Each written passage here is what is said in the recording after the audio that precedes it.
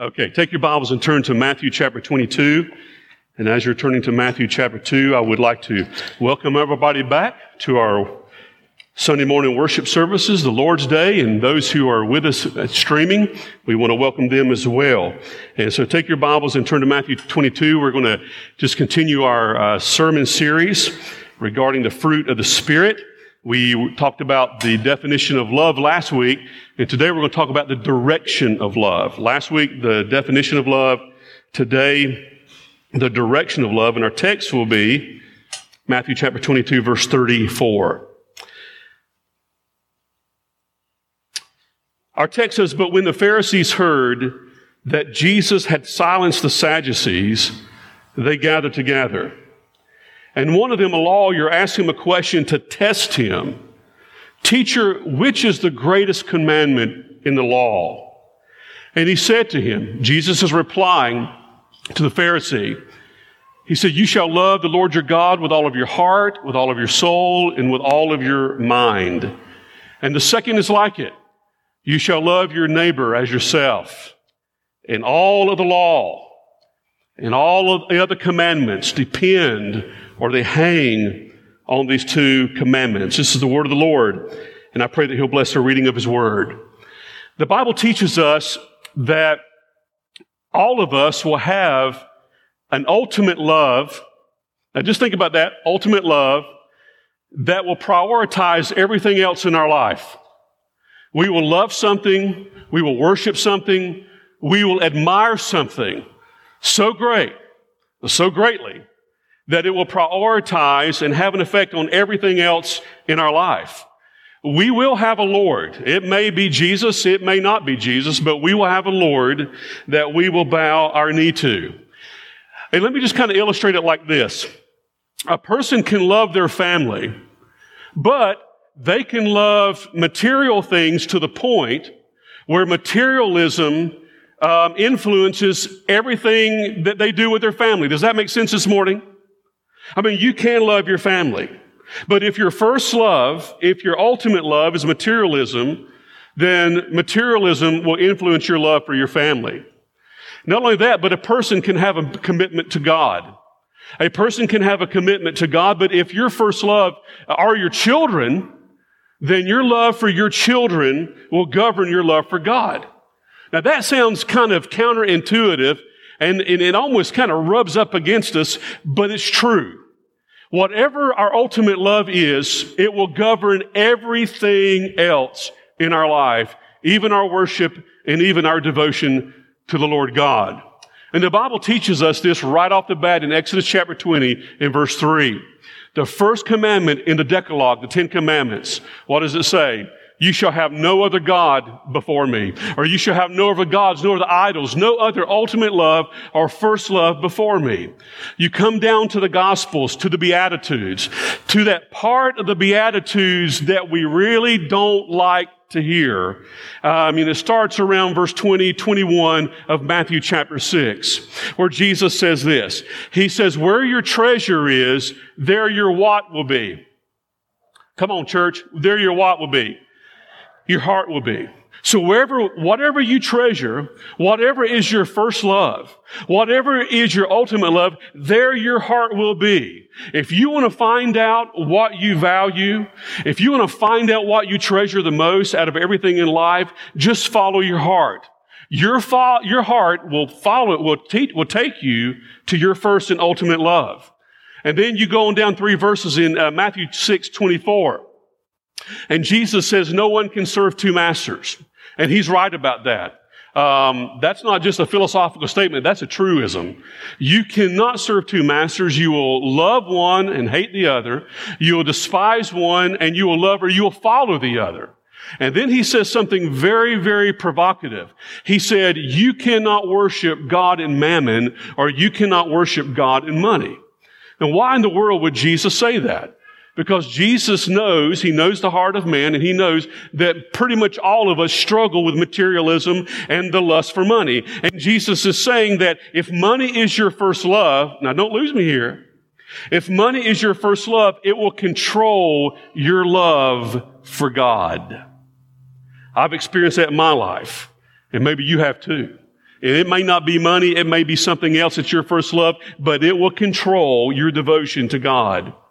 I believe it's Henry Scougan that said this, Scottish theologian. He said, the worth and excellency of a soul is measured by the object of its love. Boy, that's exactly what Jesus is telling us.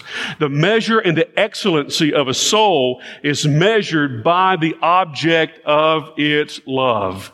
And that is why Jesus Christ responded to the Pharisees and the Sadducees when he said, this is the greatest commandment, and this is why this is the greatest commandment.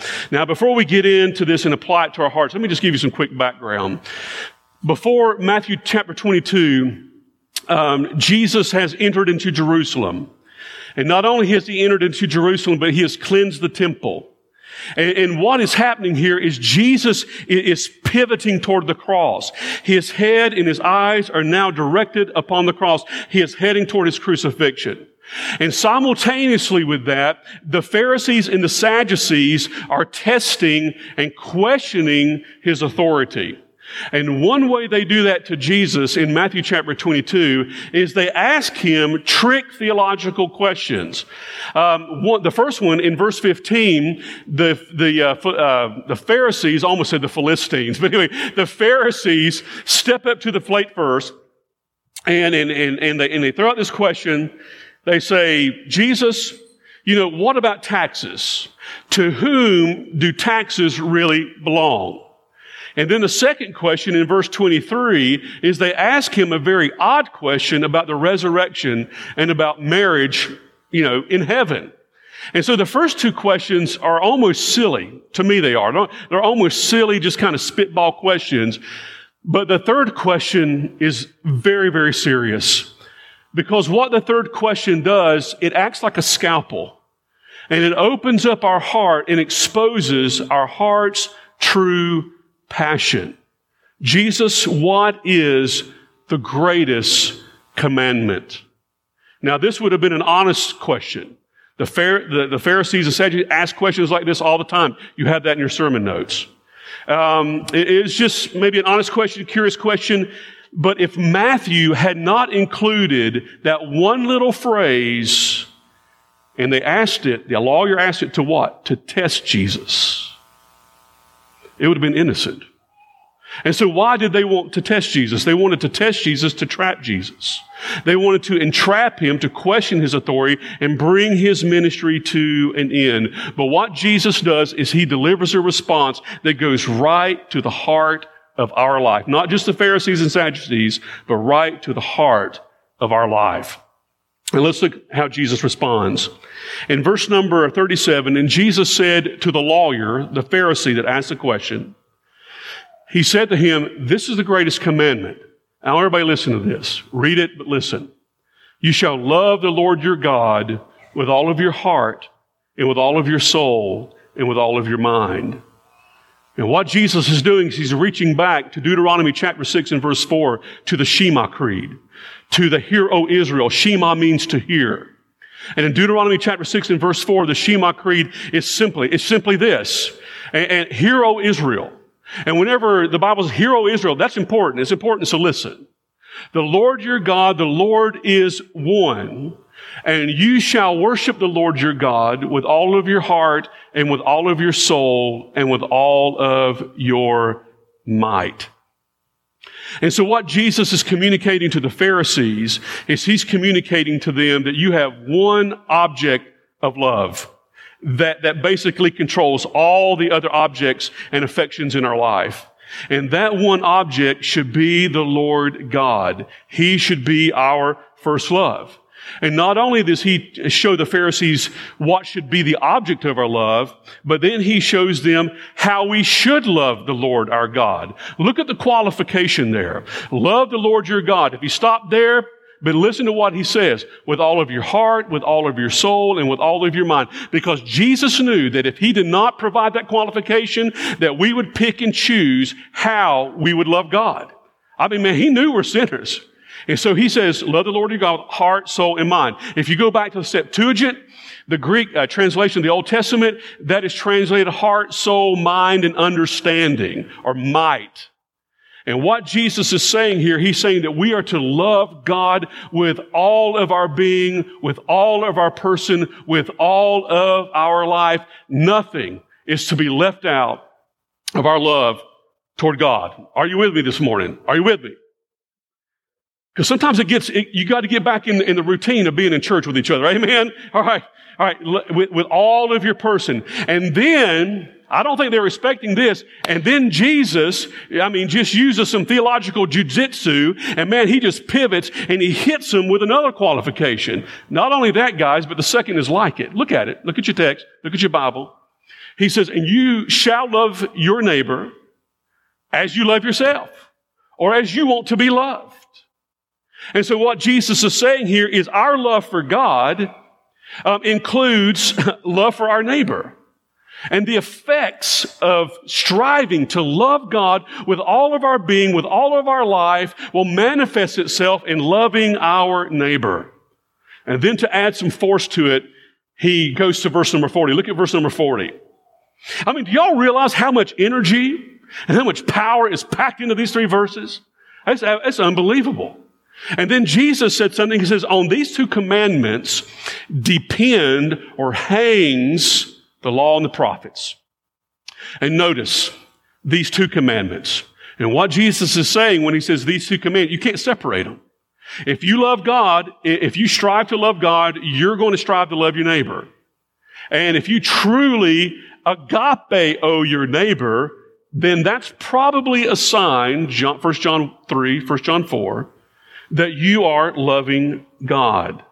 And not only that, but these two commandments, loving God and loving our neighbor, is a synopsis of the Ten Commandments. Think about it. Y'all have heard this. This isn't new.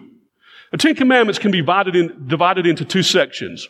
Loving God, commandment 1, 2, 3, 4. Loving your neighbor, the rest of the commandments. That's what Jesus is referring to. And Jesus is basically telling the Pharisees and telling us today that Scripture cannot cohere or truly be obeyed unless we love God and unless we love others. And so I want to conclude this morning by just taking the Pharisees and the Sadducees out of it. And let's just kind of open up our hearts. Let's let the Holy Spirit do surgery on our hearts this morning, and let's apply this to our lives. First of all, the object. We've already talked about this. The object, or the object that should be, should receive our ultimate love, is God through Jesus Christ and through the power of the Holy Spirit. Why? It's because, number one, God is love. In 1 John chapter 4, it teaches us that God is love. The only way we even know about love is because God has graced us with that knowledge. And so God is love. And not only that, but God has displayed, He's manifested His love toward us through Jesus Christ, through the cross and through the resurrection. And not only that, but in 1 John chapter 4, it's amazing that John says, listen, we love God because He first loved us. Listen, we weren't sitting around one day, and then I'll love God today. No, folks, listen, we love God because He first loved us. And if God is love, and if He has displayed His love through His Son, Jesus Christ, and if He loved us, so in turn we could love Him, and the only way we can love Him is if He loved us, folks, that is a reason to give God all of our love and to make Him our first love. But let me just give you something that the Pharisees and the Sadducees missed. The relationship, I want everybody to listen to this, the relationship that we have with God is not predicated upon a to-do list. The relationship that we have with God is not founded upon some type of sterile obedience and discipline. Our love for God is not predicated upon some type of passionate sacrifice. What does 1 Corinthians chapter 13 say? The Apostle Paul says, even if we give our bodies to be burned and to be sacrificed, if we do not have love, it's meaningless. And so our relationship with God is based, it's predicated, it's founded upon love. Are you with me, church? And let me repeat again. It's not through some cold, sterile discipline or radical sacrifice. It's through love. And this was the intention of the Shema Creed. The Shema Creed is there in Scripture to remind the Hebrews, listen, our relationship with God, the Lord God, Yahweh, is predicated upon love. That's what Jesus was teaching us. And that's what Paul points out in his epistles. And so let me ask you something this morning. Is God your first love? Now, we can slip in and out of that. I understand, but praise God, if we repent, He forgives us. Amen? But honestly, is God your first love? We can sing all the praise choruses that we want to. We can shout and say amen to sermons, and we can listen to all the sermons that are on YouTube. There's a lot of sermons on YouTube now, right? But the question is God, through Jesus Christ, through the power of the Holy Spirit, your first love? And is He the love that you are seeking? What is the object of your love? Then we go to the comprehensiveness of the love that we should have toward God. The comprehensiveness is basically you worship God with your heart and soul and mind, or strength or might or understanding. And a lot of people try to compartmentalize those things. You know, what does soul mean? What does mind mean? What does heart mean? Again, let me just tell you, Jesus' intent wasn't for us to kind of compartmentalize those things. Jesus' intent was for us to take them as a whole. We, as disciples of Christ, are to love Jesus Christ through the material things that we have. We are to love Jesus Christ through the relationships that we have. And we are to worship Him and love Him through even our emotions. Let me give you some examples. I had a guy many years ago come see me, and he said, I just need some spiritual advice. I said, okay, shoot, let's go for it. He said, I'm thinking about buying a second house on a lake, and I want you to tell me if that's God's will for my life. And I told him, I said, now, if you were buying me a house on a lake, then I would tell you what you should do with a one-word answer, and that would be amen. But that wasn't his question. And so I said, man, I got two things for you. I said, number one, will it glorify God? And I told him, I said, now we can't just go out and buy stuff and just use the excuse, oh, I'm going to glorify God through this. You know, man, I've got a wish list on Amazon that's a mile long, man. And you know, and I could buy everything on that wish list, John, and then Jill be got, whatever are you doing? Honey, I'm glorifying God. That didn't wash. And then I asked him, how are you loving God through this? How can you love God through this? And I wasn't picking on him, because that could be applied to a lot of things. How am I glorifying God? And how am I loving God through this decision? And if we really love God that way, boy, that would just constrain us from just slipping into destruction and just bad choices, will it not? And then we should love God through relationships. You know, I don't know about y'all, but the Rayburn family, we have seasons of fights and fusses in World War III's. Do you all?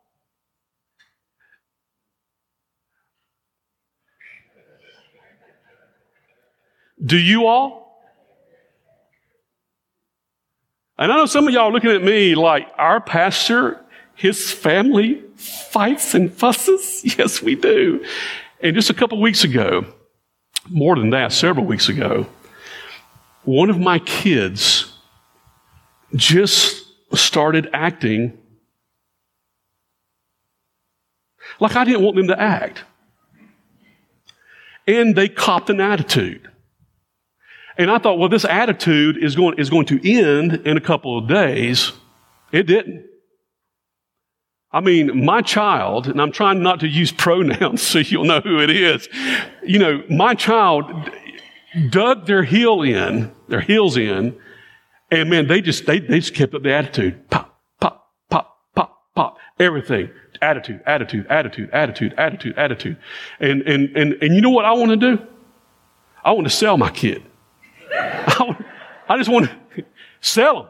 I mean, I just want to take him to Mount Moriah and go through the process. I mean, I want to do something. And honestly, and I know I'm being funny, I'm being serious, but honestly, you know what I want to do? I wanted to provoke them. I wanted to grind them.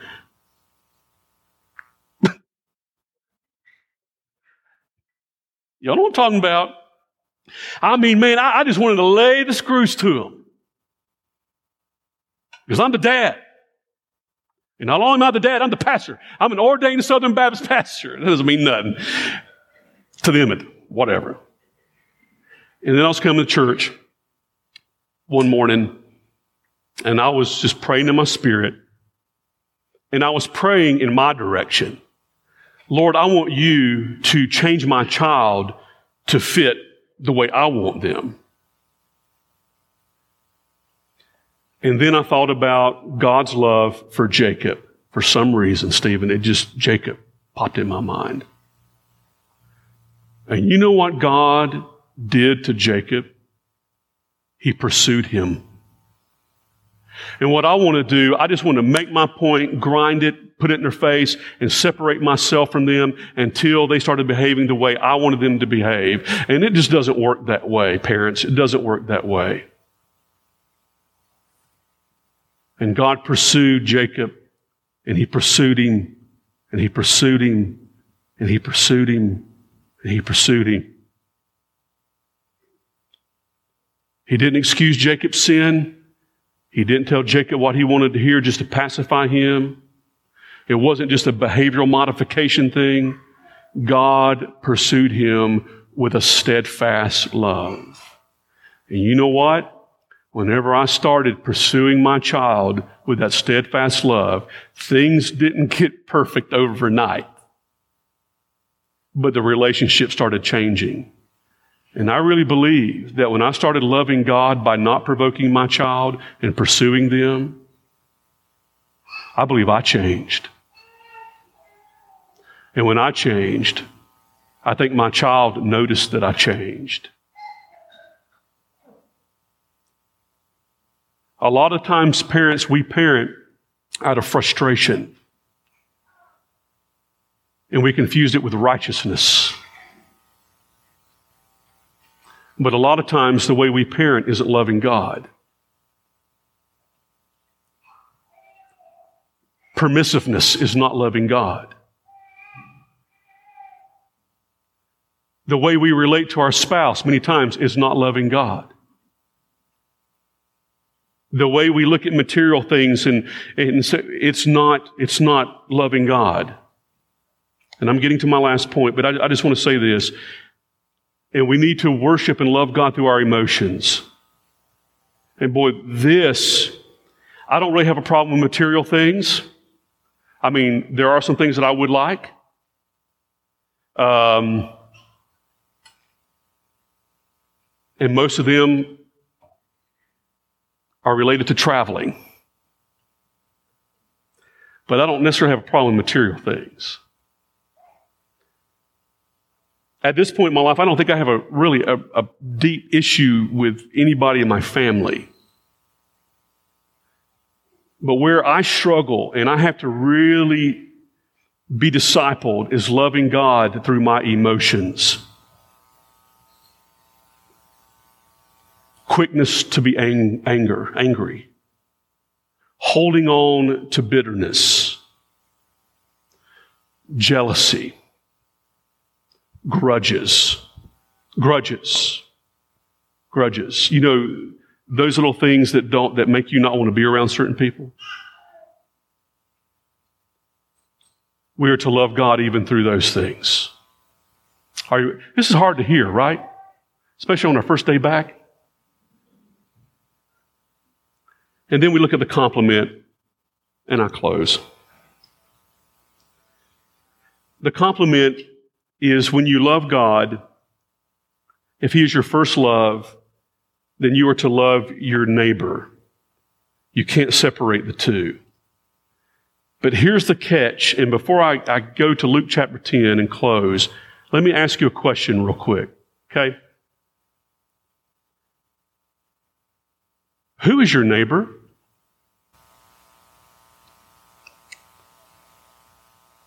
You say, well, it's the person that lives right beside me. No, I'm not talking about. Who is your neighbor? Is your neighbor only people who look like you? Now, for some people, that's a struggle. Is your neighbor people that only agree with you? Is your neighbor people that aspire to be like you, or you aspire to be like them? Who's your neighbor? And to really understand that question, and to really understand the full text of Matthew 22, you have to go to the parallel text in Luke chapter 10, verse 25. And in Luke chapter 10, verse 25, I'm not going to read it, but it's the parable of the Good Samaritan. And let me set it up for you, and then let me apply it, and then we'll close. And we're going to pray for our nation. There is a young Jewish man, and he's traveling from Jerusalem to Jericho. And on his way from Jerusalem to Jericho, he is robbed and he's beaten, and he's basically thrown to a ditch. Right? Y'all remember that? Flannel graph? Remember? Flannel graph, the guy goes into the ditch. Remember that? And then you have three people that come by him or walk by him. The first person that comes by, according to the scripture, is a priest. And that is an officer of the temple, a good Jewish leader. And so this good Jewish leader is walking down the same road. He sees this guy half dead in the ditch. And because of his ritual, because of his ceremony, because of his rules and his checklist, you know what he does? He does the avoidance shuffle. He gets away from that guy because the guy is either dead or he's half dead, and I'm not going near him. So a Jew is rejecting another Jew. The man's half dead. Second guy, a Levite who is an assistant to the priest, he comes walking down the road. And he does the avoidance shuffle. Because the guy is either dead or he's half dead, and according to my rules and regulation, I don't touch unclean things. And so here is another Jewish leader avoiding a Jewish man who's been beaten, been robbed, been thrown into a ditch, and they're both avoiding him. And then comes along a Samaritan, a half-breed. The Jews considered them dogs. They were almost enemies of the Jews, the Samaritans were. And what does this Samaritan do? He doesn't do the avoidance shuffle, but what does he do? He goes right toward that Jewish man in the ditch, and what does he do? Basically, he ministers to him with first aid, gives him a place to stay, and what Jesus does is he turns to the lawyer. Jesus said, love the Lord your God with all your heart, soul, and mind. The second is like it, love your neighbor as yourself. And the lawyer turned to Jesus. He said, who is my neighbor? Jesus gave him that story. Jesus turned back to the lawyer and he said, which one's your neighbor? Which one is the true neighbor? Is it the priest? Is it the Levite? And the lawyer was forced to answer, no, it was the Samaritan. It was a Samaritan. The marginalized, the despised, the unclean, the person beyond the borders, that was his neighbor, his true neighbor. Now, there's two things we need to get from this. Number one is that the parable of the Samaritan is teaching us that outsiders were coming into the kingdom of God by faith. That'd be the Gentiles. Aren't you glad that the gospel went to the Gentiles? And so the outsiders are coming into the kingdom of God by faith. And the second thing that parable teaches us is that, now don't miss this, is that the love and the grace of God was redrawing the borders of who is a neighbor. If you ask a Jewish person, their neighbor would be priest, Levite, and the people. Who are the people? It is the Jews. But by the grace and by the love and through the grace and through the love of God, God, through Jesus Christ, is redrawing the boundaries of who is a neighbor. So who is your neighbor this morning? I'll tell you who your neighbor is. Oh, everybody listen. It's your enemy. It's your enemy. Oh, but now, wait a minute, Pastor. No, it's your, I like to do that. I like to, question God and qualify it, put a little fine print down here. No. Your neighbor is your enemy. Your neighbor is someone who has a different ethnicity than you.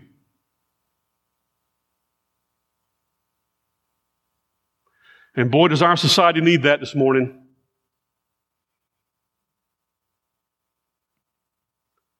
Your neighbor is your boss. Your neighbor is your employee. Your neighbor is your child or your children. Your neighbor is your spouse. See, a lot of times we think that we should love our spouse in a kind of a different way than we should, love. No. If you love God with all your heart, soul, and your mind, your spouse is your neighbor, and you will seek and strive to love your spouse the way God intends you to love them. Remember what you said, for better, for worse. Amen? And so, in order to love God, and a result, an effect of loving God, we must love our neighbor. And what Jesus is telling us this morning is to go in love. Is to go in love. What is wrong with giving the love of God a chance in your relationship?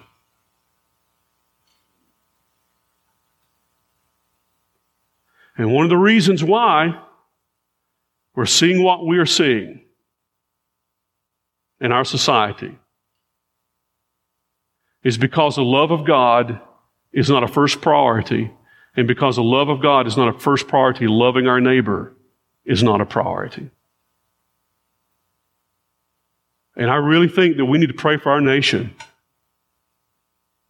I don't know all the details about the man who died because of the arrest, but boy, when you look at the video, that was an injustice. It was wrong. It was sin.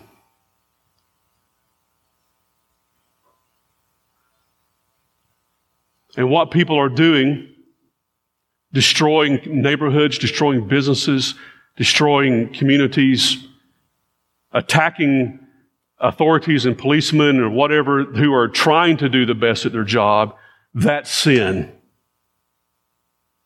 And it's wrong.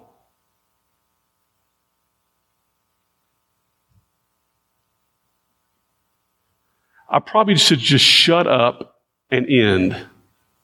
But I got 12 minutes. Folks, this is the problem with our nation.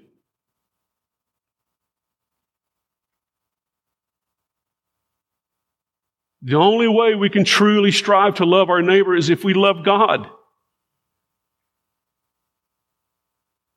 And the way we need to love our neighbor comes from God. And we will keep beating our head up against the racism wall, the exclusiveness wall, the elitism wall. We will keep beating our head up against that until we look really and give our lives to what Jesus said. And you, disciples, shall love the Lord your God with all of your heart, with all of your soul, and with all of your mind. And before you click away, before you click off, remember the second. You will love your neighbor. Who is your neighbor? Everybody. You will love your neighbor as yourself. It doesn't mean you excuse sin. It doesn't mean you tell people what they want to hear. It doesn't mean you become naive. It doesn't mean you can't speak truth into someone's life. It doesn't mean any of those things. It just means we strive to love. We strive to forgive.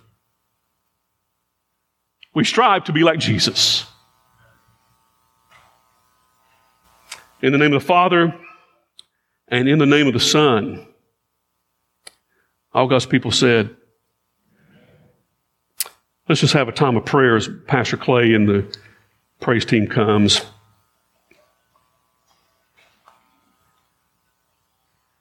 I want us to pray just for our nation as a whole right now at this very moment. Just start praying. Pray for our nation as a whole.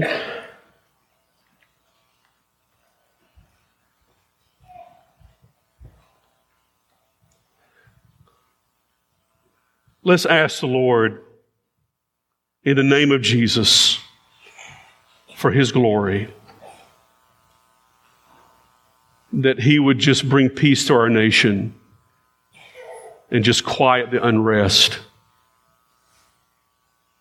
Now, I'm not saying to just sweep injustice under the rug. No.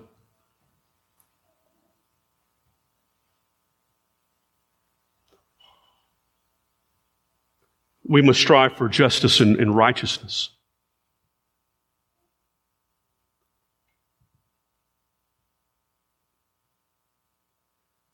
And let's pray that as Christians and disciples of Christ, that we will seek first the kingdom of God, and by seeking first the kingdom, that our first love will be the Lord God. It won't be tribalism. It won't be loving whoever is in our ethnic parameters, but that we will seek to love God, and that in doing so, He will teach us to love each other and to love our neighbor. I don't want to be political and provocative this morning, but let's pray for our president. And let's pray that our president will be righteous in his response. I believe our president says a lot of correct things, but he says them in a very incorrect way.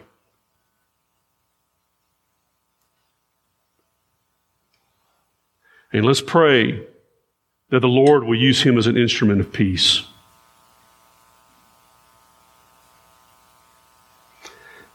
Let's pray for the police and sheriff's departments. Let's pray for their protection. Let's pray for the authorities in our own church. Think of Steve Ray and Nate Brooks and Matt Waters, and if I'm leaving out somebody, I apologize. It's inadvertent, but let's pray for them, that the Lord would continue to allow them and give them strength to act righteously and to protect them and protect their families. And let's pray that the Lord will just eradicate, dispel the COVID-19 virus. Let's pray for the protection of our church, the protection of our society. Let's just pray that the Lord would just dispel this virus. But at the same time, we need to learn from God. We need to ask, Lord, what are you teaching us? Father, in the name of Jesus, I pray that we will love you with all of our heart, our soul, our mind, our might, and our understanding. And Father God, in doing so, I pray that you will teach us to love our neighbors as ourselves. Father, we pray for our nation. Our nation desperately, desperately needs you. And every headline that comes up is proof, once again, that we need you. Father, I pray that you'll be glorified, honored and exalted by what is said and sung here today. And thank you, Father, for allowing us to come back together today It is truly a grace and a blessing. We ask this in Jesus' name, all God's people said. Thank you for listening to this sermon from Edwards Road Baptist Church. We hope you are meaningfully involved in a local church, but if you aren't, we would love to have you join us on Sunday mornings as we worship God and hear from His Word together. You can find more information about our church by visiting our website at edwardsroad.org.